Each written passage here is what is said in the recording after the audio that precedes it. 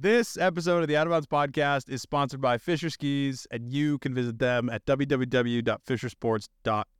Yeah, I remember that moment thinking to myself, like, oh, man, this is bad.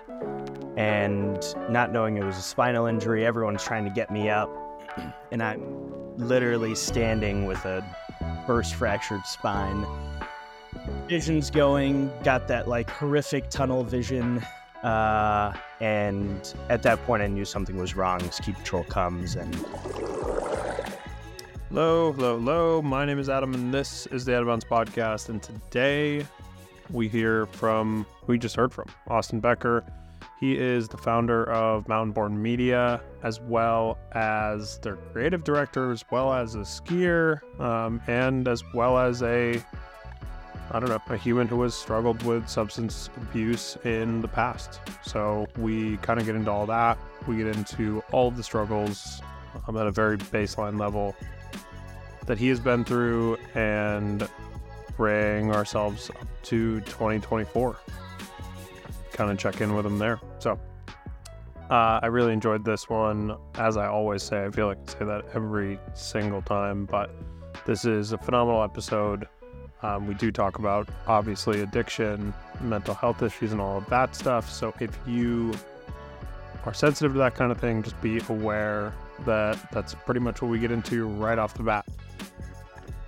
Before we jump into the episode, we have a couple of wonderful partners for today, one of which is our friends at Deuter. Deuter makes some of the best bags on planet Earth. If you have a big mission, a big tour, something that you're trying to check off a box this spring in the backcountry, they make an awesome pack for you. The Freerider is what I use most often. It's the most comfortable one. It's the right size. It comes in a 34, and that's usually what fits me best in terms of being able to just have a pack that fits everything I need, but isn't overkill. Perfect size, extremely durable, all that good stuff. You can go to deuter.com, DEUTER.com, and get yourself set up today with a new pack. We also have Fisher Skis as a partner for the pod.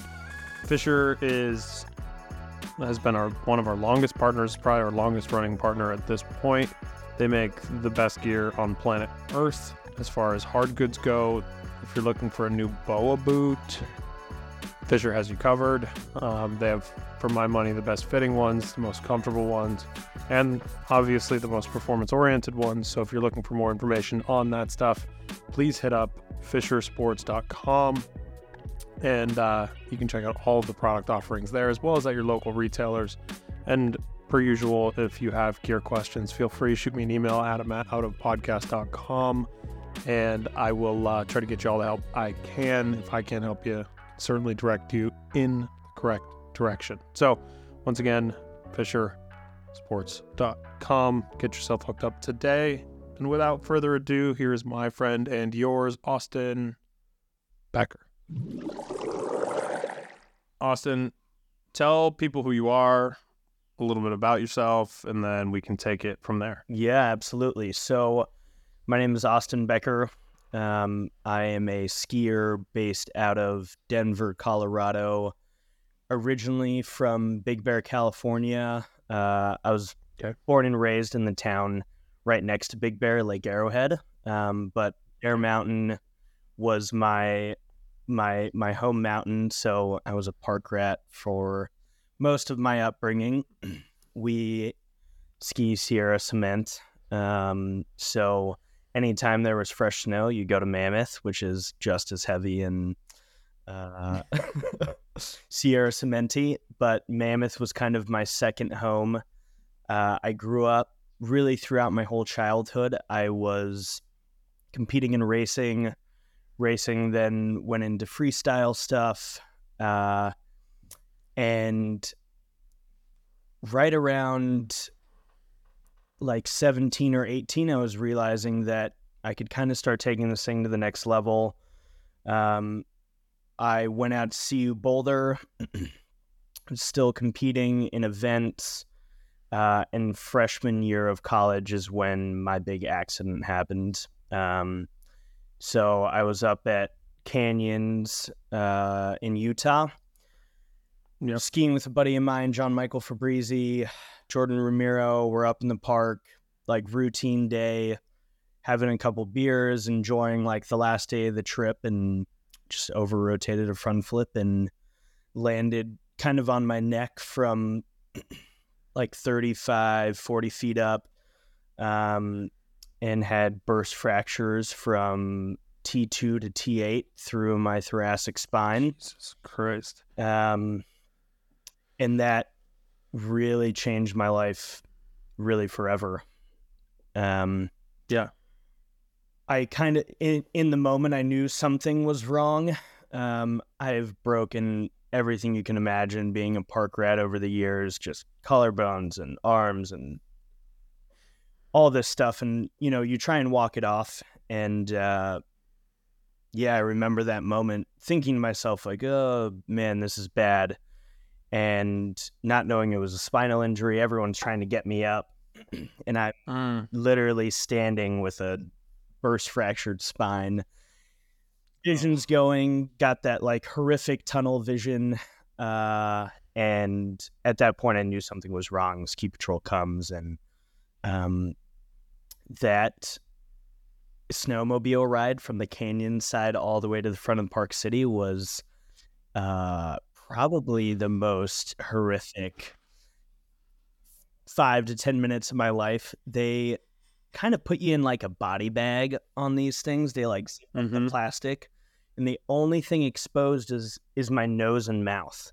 And the snowmobile is kicking up like tons of snow, and it's landing directly on my face. And I'm in like a 5-point hold in this thing, face getting covered in snow. I was rushed to University of Utah Trauma Center, and that is, you know, where I kind of got the news, and it was in the moment unbelievable. You know, we think we're invincible. Like I said, competing in freestyle skiing, you break a lot of bones, and it's kind of part of the job.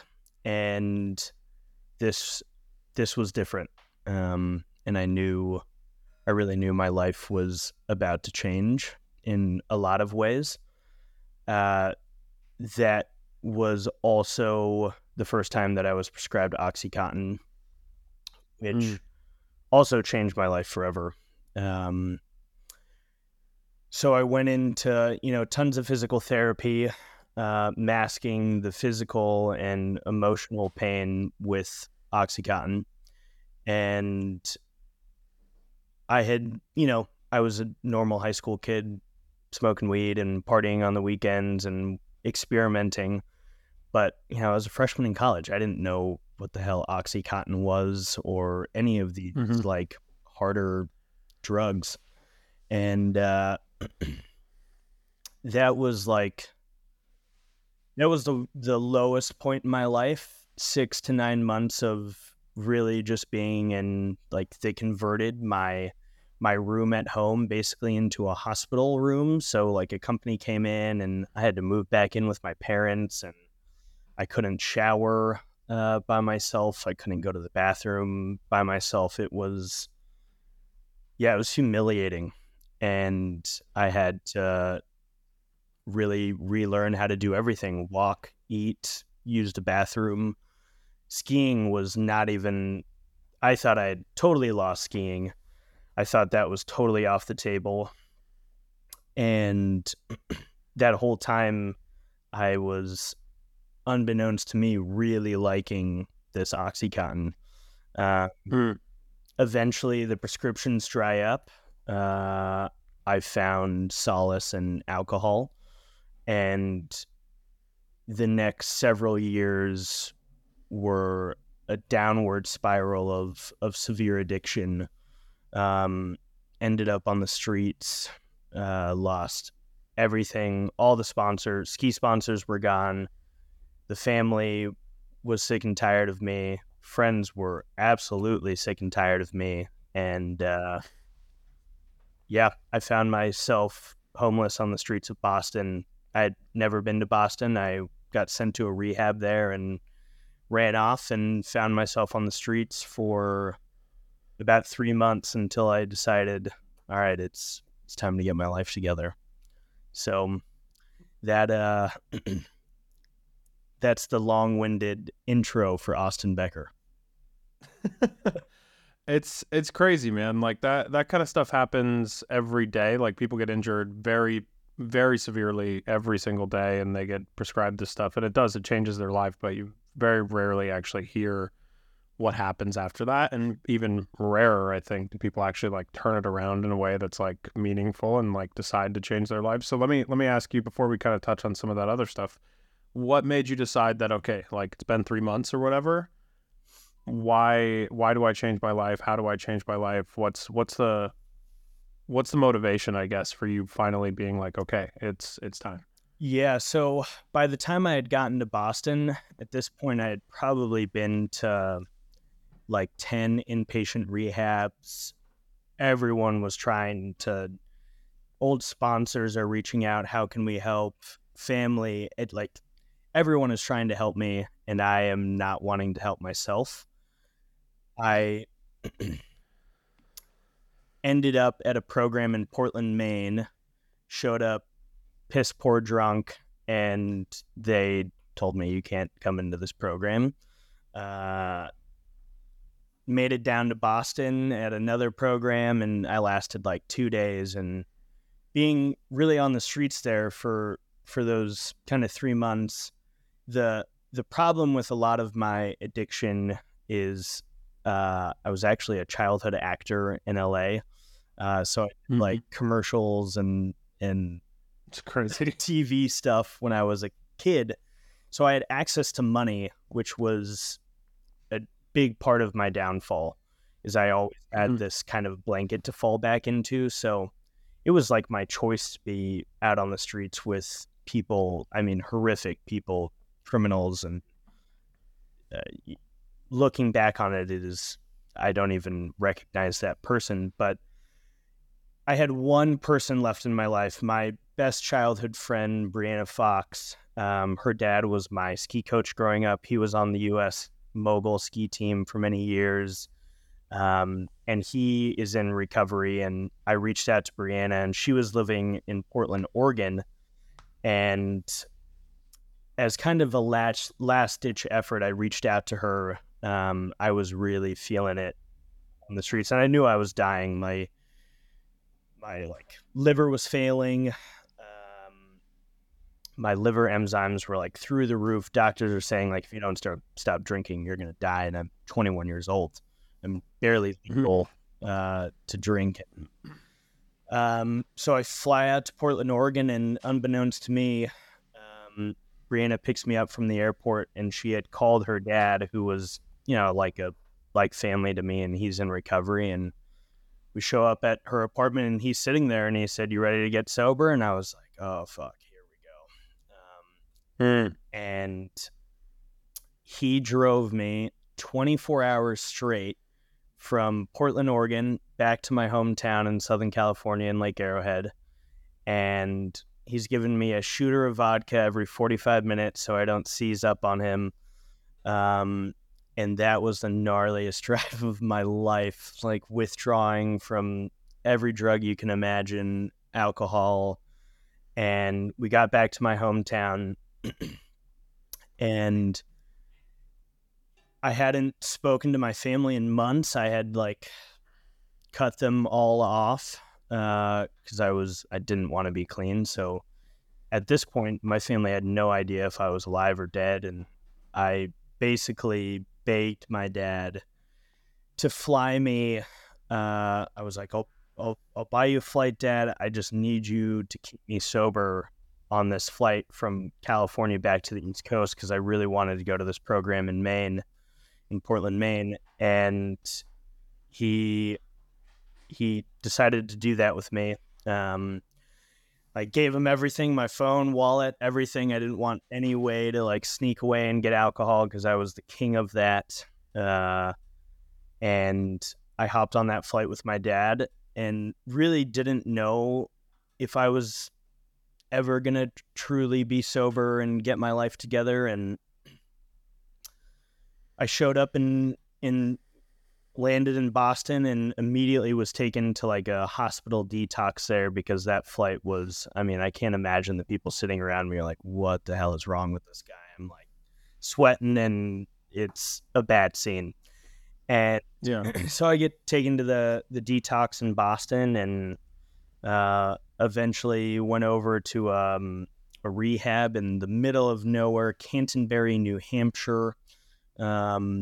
I was there for 90 days, and then the place in Maine, Foundation House, is what like truly changed my life.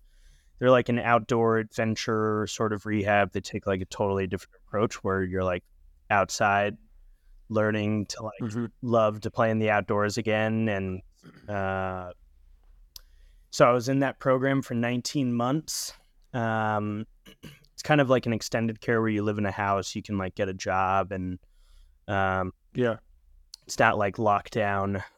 Every weekend we're like going on these crazy adventures. And yeah, after 19 months, I had like found my love for photography and creative media again. That's like what my background was in. And the director of marketing was leaving the company, and they needed somebody to come into the program and do marketing and creative work. And I was interning for them at the time, and they kind of bumped me up to a full-time role doing all of their creative work. So it's pretty awesome. I was like in the program, then left and worked for the program for several years and was paid to like go on these crazy adventures with these dudes and help them get clean and take photos and do the creative, have this creative outlet that I loved. And it was totally life-changing experience. I like got back to skiing, which I never expected to happen.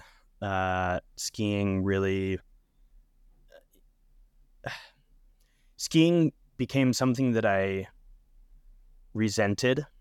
I'm sure It didn't feel fun anymore. For so many years, you're like getting driven by coaches and you're being told you need to be at this place at this time. And it was just like a run of the mill sort of situation. And I was starting to not enjoy skiing towards the end of competing. And I finally felt like when I came back, it was like nobody was telling me I needed to be at the mountain at 5 a.m. And I was just showing up and skiing, and I was skiing at Sunday River and Sugarloaf were kind of my two home mountains, and I was having a blast. And it was all in all, living in Maine and all the steps that came with that were totally life-changing. I got to help people get clean. I got my life together, felt like I had a purpose again that was outside of skiing. When skiing got taken away from me, I was like, what do I do now? Like my entire life has been dedicated to this one thing. What the hell do I do now? And it felt like I had purpose again, like helping these young adults get clean and get their life back together and like spread what was given to me onto them. And yeah, it was a life-changing experience in a lot of ways. I'm sure. Yeah, I mean it's an insane story. Like it's an insane process. It's insane that you're like you've kind of made your way back into the industry and like you're working day to day like in this world again. Like it's insane. Good for you, man. Like that's a thing that not many people are actually able to pull off, and I think that speaks a lot to who you are as a person too. Yeah, thank you very much. It's now going from working in the industry, like working in the substance abuse and mental health industry is like not an easy thing. You deal with some pretty horrific stuff that you have to kind of take on as like not a caregiver, but these people are looking to you for answers and put a lot of weight on you. And I'd finally felt like it was kind of my time to flee the nest, for lack of a better term. And I came back to Colorado, where I'd started at CU Boulder, and I finally decided to finish my degree. So I just graduated in December, finally, as like a quadruple super duper senior. Graduated at 26 in December. I got my degree, and really the whole time in Colorado, I launched a creative and marketing agency. I started my podcast for years. People were like, you got to start a podcast telling all these wild stories. And I was like, all right, So I launched the podcast a few months ago, which has been totally awesome.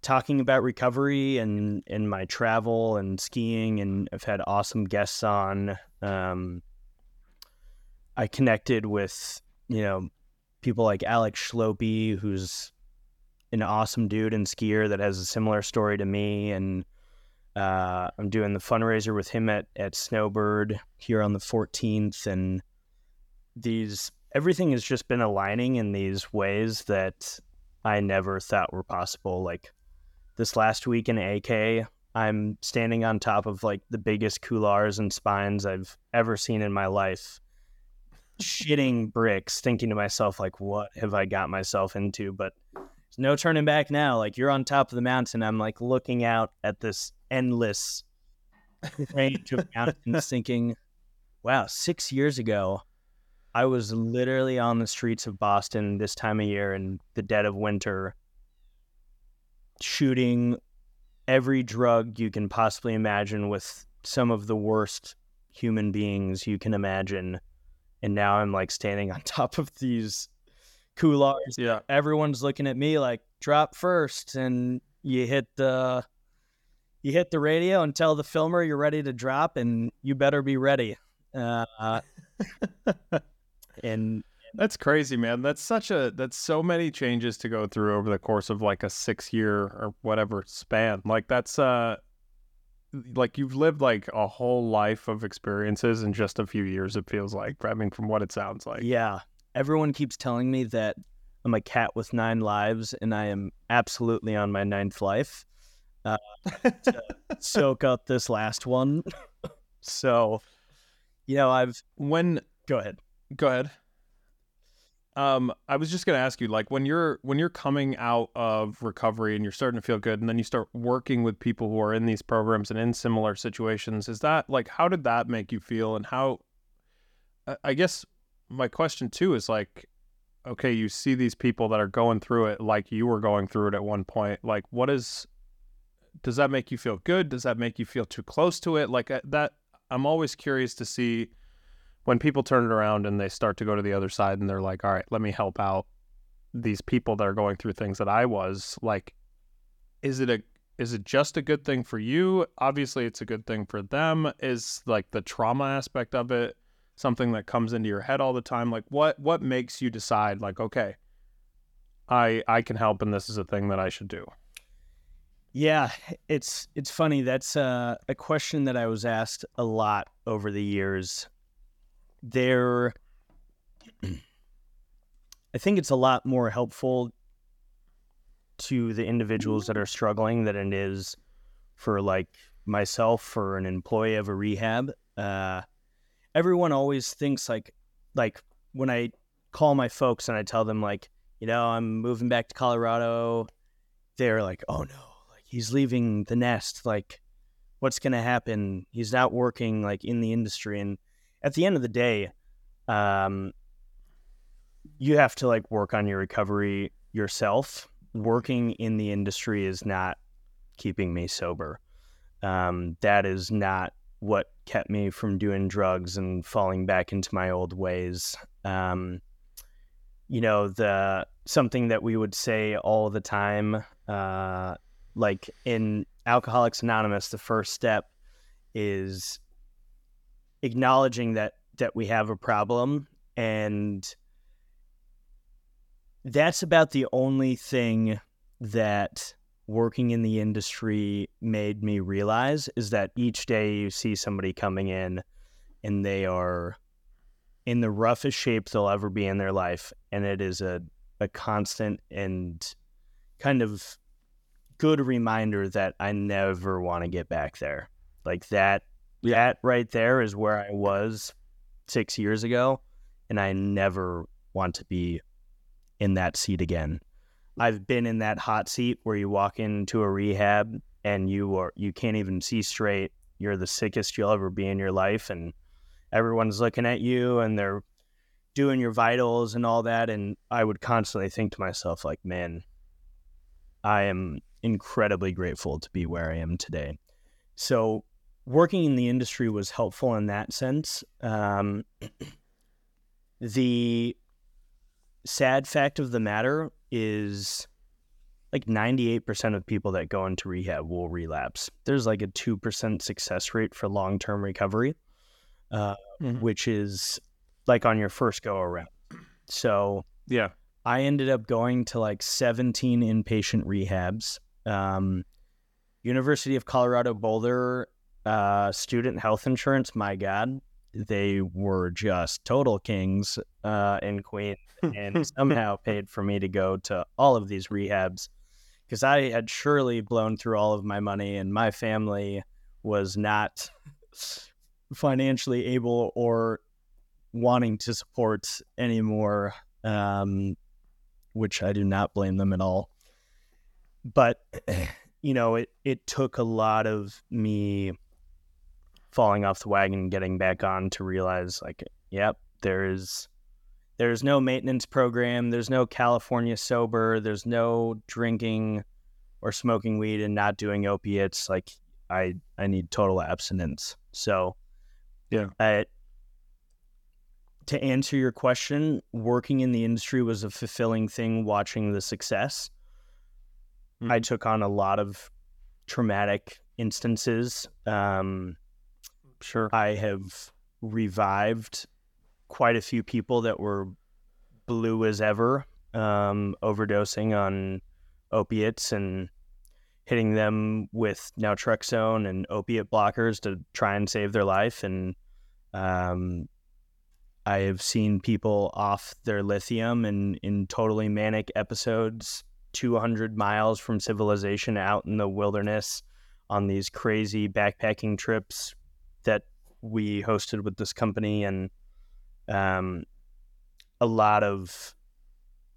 you take on a lot of the burden.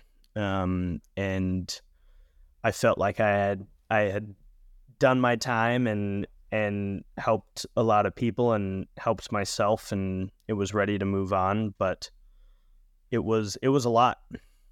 I wouldn't change it for the world, but yeah, I will not be going back into the industry, and will more use my platform, my podcast, the company, to try and inspire some people that recovery is possible. I mean, I was about as bad as it gets. Like, unrecognizable human being. In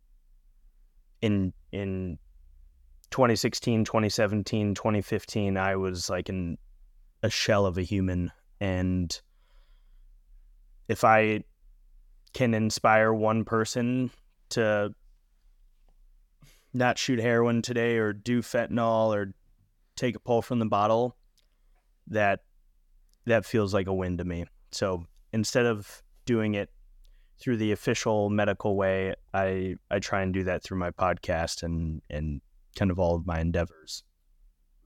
Yeah.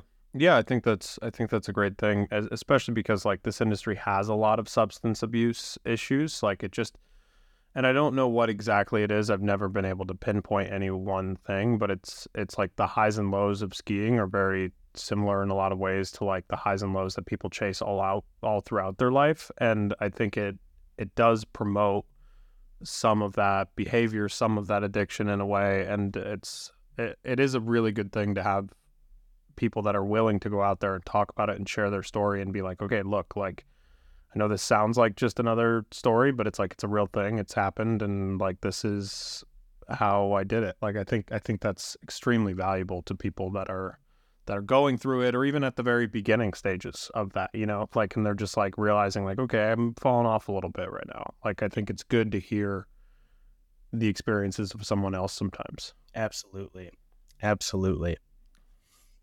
Do you like how do you feel when you talk about those experiences now, right? Like, do you feel like that is still you, like, that did all of those things, or do you feel like it was just this different person altogether that had made these decisions that you're not gonna go back to, you know? Like, because it's a weird thing, because you're in this world where it's basically taken over your whole life for a period of time, and then I imagine you get sober and you look back on it and you're like, what the fuck, you know? So like, you tell me, like, what does that feel like talking about it now? Like, how do you feel about yourself then?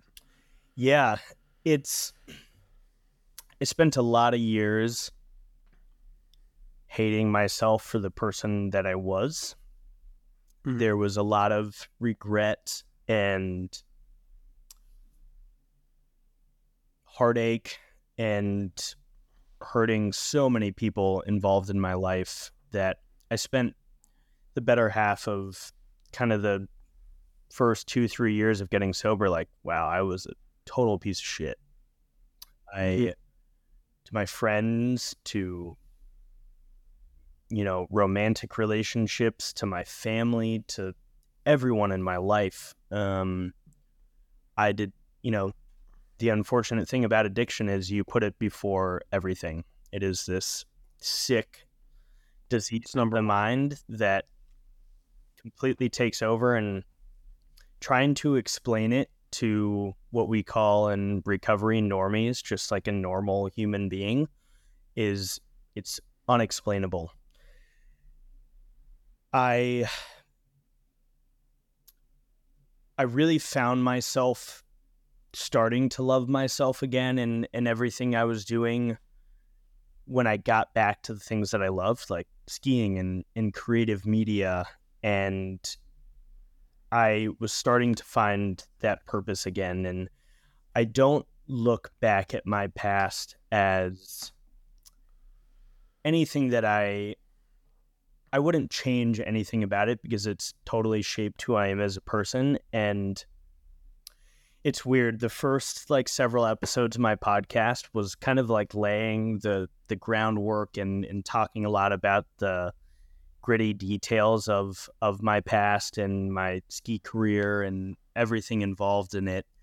And I was telling my producer Naveed, like, I have told my story so many countless times, like being a guest speaker at like other rehabs, or people would ask me to come speak at like conferences for addiction and mental health, and it almost felt like rudimentary. And you know, you tailor certain things for certain audiences, but this podcast has given me the ability to, I can say whatever I want. And Yeah, exactly. it has been such a rewarding experience for me to just be able to be unapologetically myself with my story. And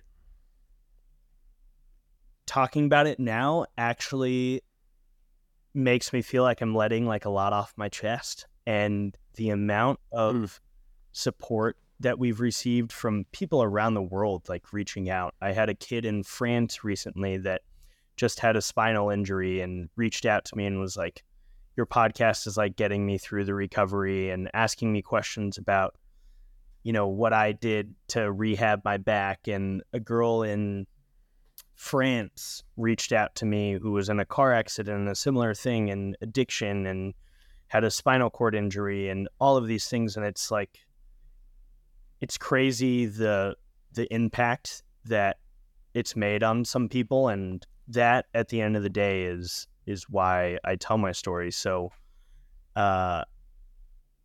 maybe after I record a podcast, I sit there and I'm in my head for a little bit like, oh my God, that was that was heavy. But you know, at the end of the day, like I said, I'm doing everything that I'm doing today that I hope I can inspire one person to not pick up a drink and get back to doing the things that they love, because recovery is possible. If I'm a testament to somebody and they can see some guiding light in that, then awesome. So to answer your question, it's really good sharing my story now. It's not tailored. I'm just letting it all out, and it's basically like my own little therapy. I do have a therapist. My therapist hears a lot of this. Yeah, I'm sure. What? So talk to me now about, okay, like you're sort of removed from it at this point. Like obviously it still plays a big factor, still plays a big part in your life right now. But how do you go back and kind of mend some of those relationships that were ruined at the time, some of those people in your life that you really cared about that, this hurt? Like what does that look like now as you start to go back? Like, and you're almost backtracking with a lot of that stuff, I imagine. Yeah, for sure. That was a very long process, and a process I probably will be dealing with for the rest of my life. A lot of my addiction, you don't even know who you're affecting. You're just like a wrecking ball, and the only thing in sight is the drugs and alcohol. And if someone or something gets in the way, you are taking them down. And it's been a really cool experience. Getting back the trust of my family took a really long time, and it's been a really incredible experience. I missed a lot of big events in close family's life. I was in rehab for my brother Taylor's wedding, which I regretted.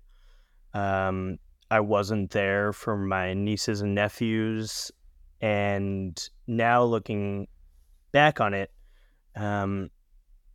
everything that I do in my life, I hope continues to be kind of my amends, that this is who I am as a person now, and go out of my way to just make people feel heard. I felt like for so long I was kind of like screaming, like, guys, please just listen for a second. I know you probably won't understand this, but nobody truly understands like the power of addiction until you've been in the driver's seat of it. And everything that I do today is kind of my living amends to those people. I've had old friends of mine reach out that I thought would never speak to me again, and starting to mend those relationships and be there for those people. I constantly tell people I have an open door policy. Like, doesn't matter, reach out to me about anything. But tons of people reach out to me about addiction and asking for advice with loved ones. And, as much as I wanted to separate myself from the substance abuse and mental health industry, I've got a lot of connections in that world, and I get calls probably on a weekly basis from people and, asking, I've got a cousin I need to get into rehab, and what do I do? And so all those things are kind of my living amends, and my family's back in my life. My brother just had a kid a few days ago, and I was able to be like present and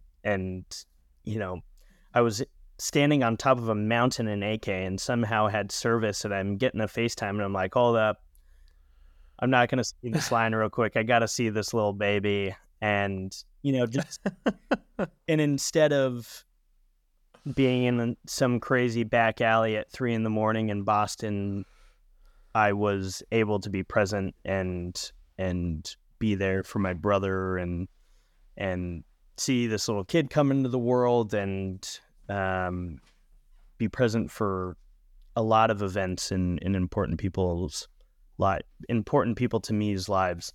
So it's been a long process, and kind of, I call it my living amends. Instead of going back to somebody and being like, I'm sorry, I was a terrible person. It's more I'm trying to show that everything that I'm doing is my giving back and my sorry for everything I did.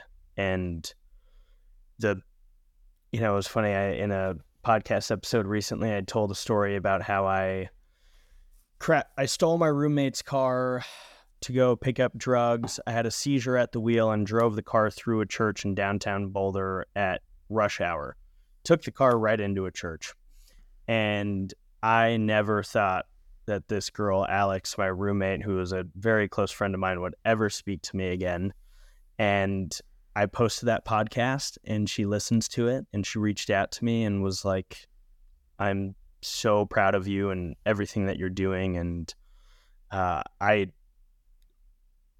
I was blown away that she would even speak to me. So those are kind of the examples of people have come back into my life. I've made an effort to come back into other people's lives, and it's been a really cool process. Yeah, for sure. Yeah, it's funny. Like, I think you don't necessarily think about how people are reacting when somebody's going through that stuff. Yeah. I got a DM from a guy recently that was like in response to like a clip I posted of a skier, and he was like, yeah, that guy's got problems, he's got issues, like he's fucked me over so many times, like, and people are glorifying his skiing, but they have no idea like the stuff that he's going through. And I'm like, oh, like, all right, like this is how people are reacting, just seeing these people that are going through it, like have these experiences on a regular basis, like to go and to like open up to me about someone that you care about. Like, clearly you're very bothered by it. Clearly it is having an insane impact on your day-to-day of just seeing a clip is getting you to the point where you're like, okay, I need to say something to someone who has no idea about the context of this relationship at all. Yeah. It's just how it goes. But it's nice to hear that, like, okay, like these things can be mended over time, and like you can kind of take accountability. And I think you're doing it the right way, where it's like, yeah, I'm not just going to go and say sorry. Yeah, sure, sorries are part of it, but like actually doing things on a day-to-day basis that show that you're doing the work, that show that you've changed, and you're like, all right, this is what I'm going to do now. Yeah, exactly. So I think that's awesome. Thanks. Of course, dude. What is this event that you guys have going on at Snowbird tomorrow? Yeah, so Valentine's Day tomorrow. This all fell into my lap in an interesting way. So fellow pro skier Jenna Henry, she's based here in Salt Lake. She somehow got sent my podcast from one of her friends and randomly reached out to me, just kind of on a whim. Was like, hey, I do this fundraiser every year called the Ski-a-thon for Change at Snowbird. She rides for Snowbird. And she was like, I would love to come on your podcast and talk about my history of like mental health and my suicide attempts. And I was like, this is exactly what I'm trying to do. Like, so it kind of all fell into my lap about 3 months ago. I had her on the podcast, and this whole thing kind of started to get bigger and bigger. So the Ski-a-thon for Change is a fundraiser that we're doing for the American Suicide Prevention Foundation Utah chapter. They'll have some tents down at the tram, and kind of the point of the fundraiser is we are skiing as many laps off the tram and down the cirque as we can in one day. So we're all meeting at the tram at like 8 a.m. and based on how many laps we ski. So it's myself, Jenna Henry, and Alex Schlope. Alex also came into my life through the podcast, which was like a kind of a crazy moment for me because I literally had a poster of Alex Schlope like over my bed when I was like a kid. Yeah.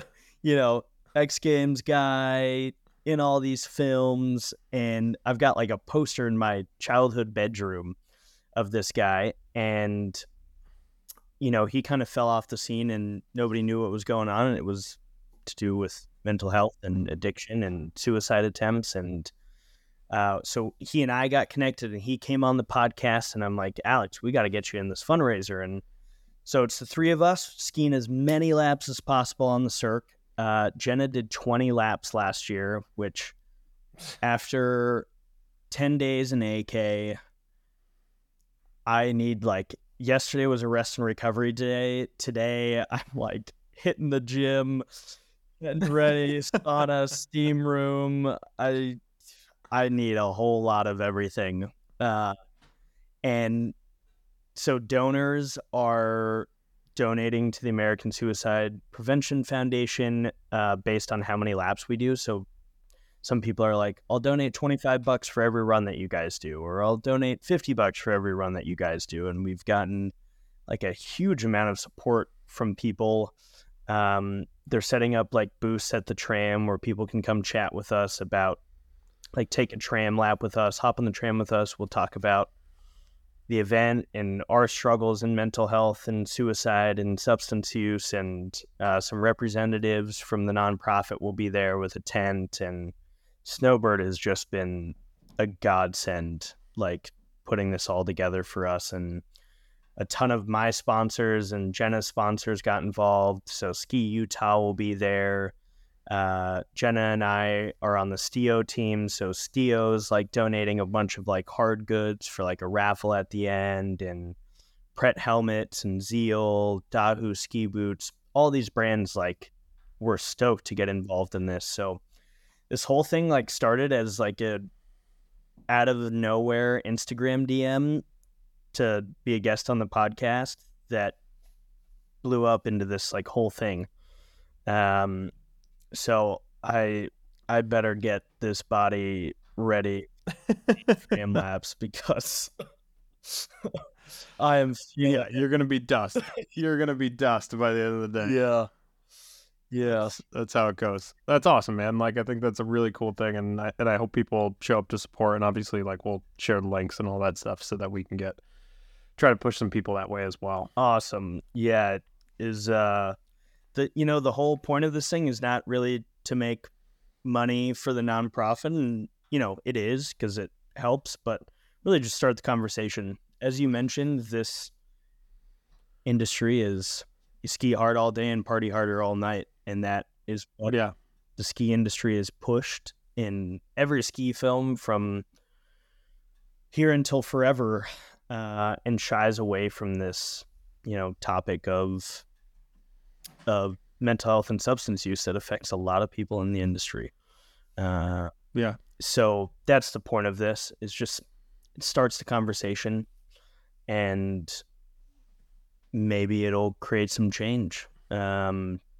I can't say a whole lot about this, but Jenna, Alex, and I have a film coming fall of 2025 called Streets to Peaks. So it's a story about my fall and rise back to skiing, and Alex's journey through being X Games gold medalist to being arrested and attempting suicide, and same thing with Jenna. And so we filmed a ton in AK, and it's a 2-year project, and we come in 2025. We're really going against the grain of the industry and just continuing to push this narrative of yo, let's talk about this. This is a topic that needs to be spoken about. And so there will be a lot more info coming out on that. And then that's about everything I've got going on. My podcast Falling Off the Floor has been awesome. So if people want to come in and listen and learn about my story and recovery and substance use, and the ski industry and travel and everything, that's my podcast Falling Off the Floor. So awesome. And I won't keep you too much longer. I just want to get a couple things out of you here. Where do people find you personally on Instagram? Where do people reach out to you? Where can people connect with you? That kind of thing, I think, is an awesome way for people to kind of get in touch with you. And tell you that they appreciate hearing your story. Yeah, for sure. So my Instagram is at the skier guy. Super simple. TheSkierguy. I somehow got that tag when I was like 10 years old, and I've had it ever since. So I'm just the skier guy. You can find me on Instagram. You can find the podcast there. And then like our creative marketing agency is Mountain Born Media. So that's just at MTN Born Media. We're a creative agency that we work specifically in the outdoor industry. So we've been working with some awesome brands doing video, photo, graphic, web work, which has also been a dream of mine for a long time. And I partnered with some really cool people in the industry to kind of make this dream a reality. So you can find us there at Mountain Born Media on Instagram, and the podcast is Falling Off the Floor. But yeah, my personal one where all my ski content goes and all my crazy antics is the skier guy. And yeah, this is a wild season for me. I've been on the road the last month and a half, and will be on the road until the end of March. And yeah, my body is feeling it. I'm sure. I'm sure it is. Yeah.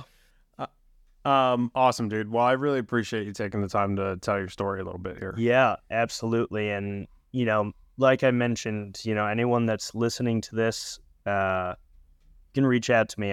I've got an open door policy on Instagram. Doesn't matter who you are, just reach out.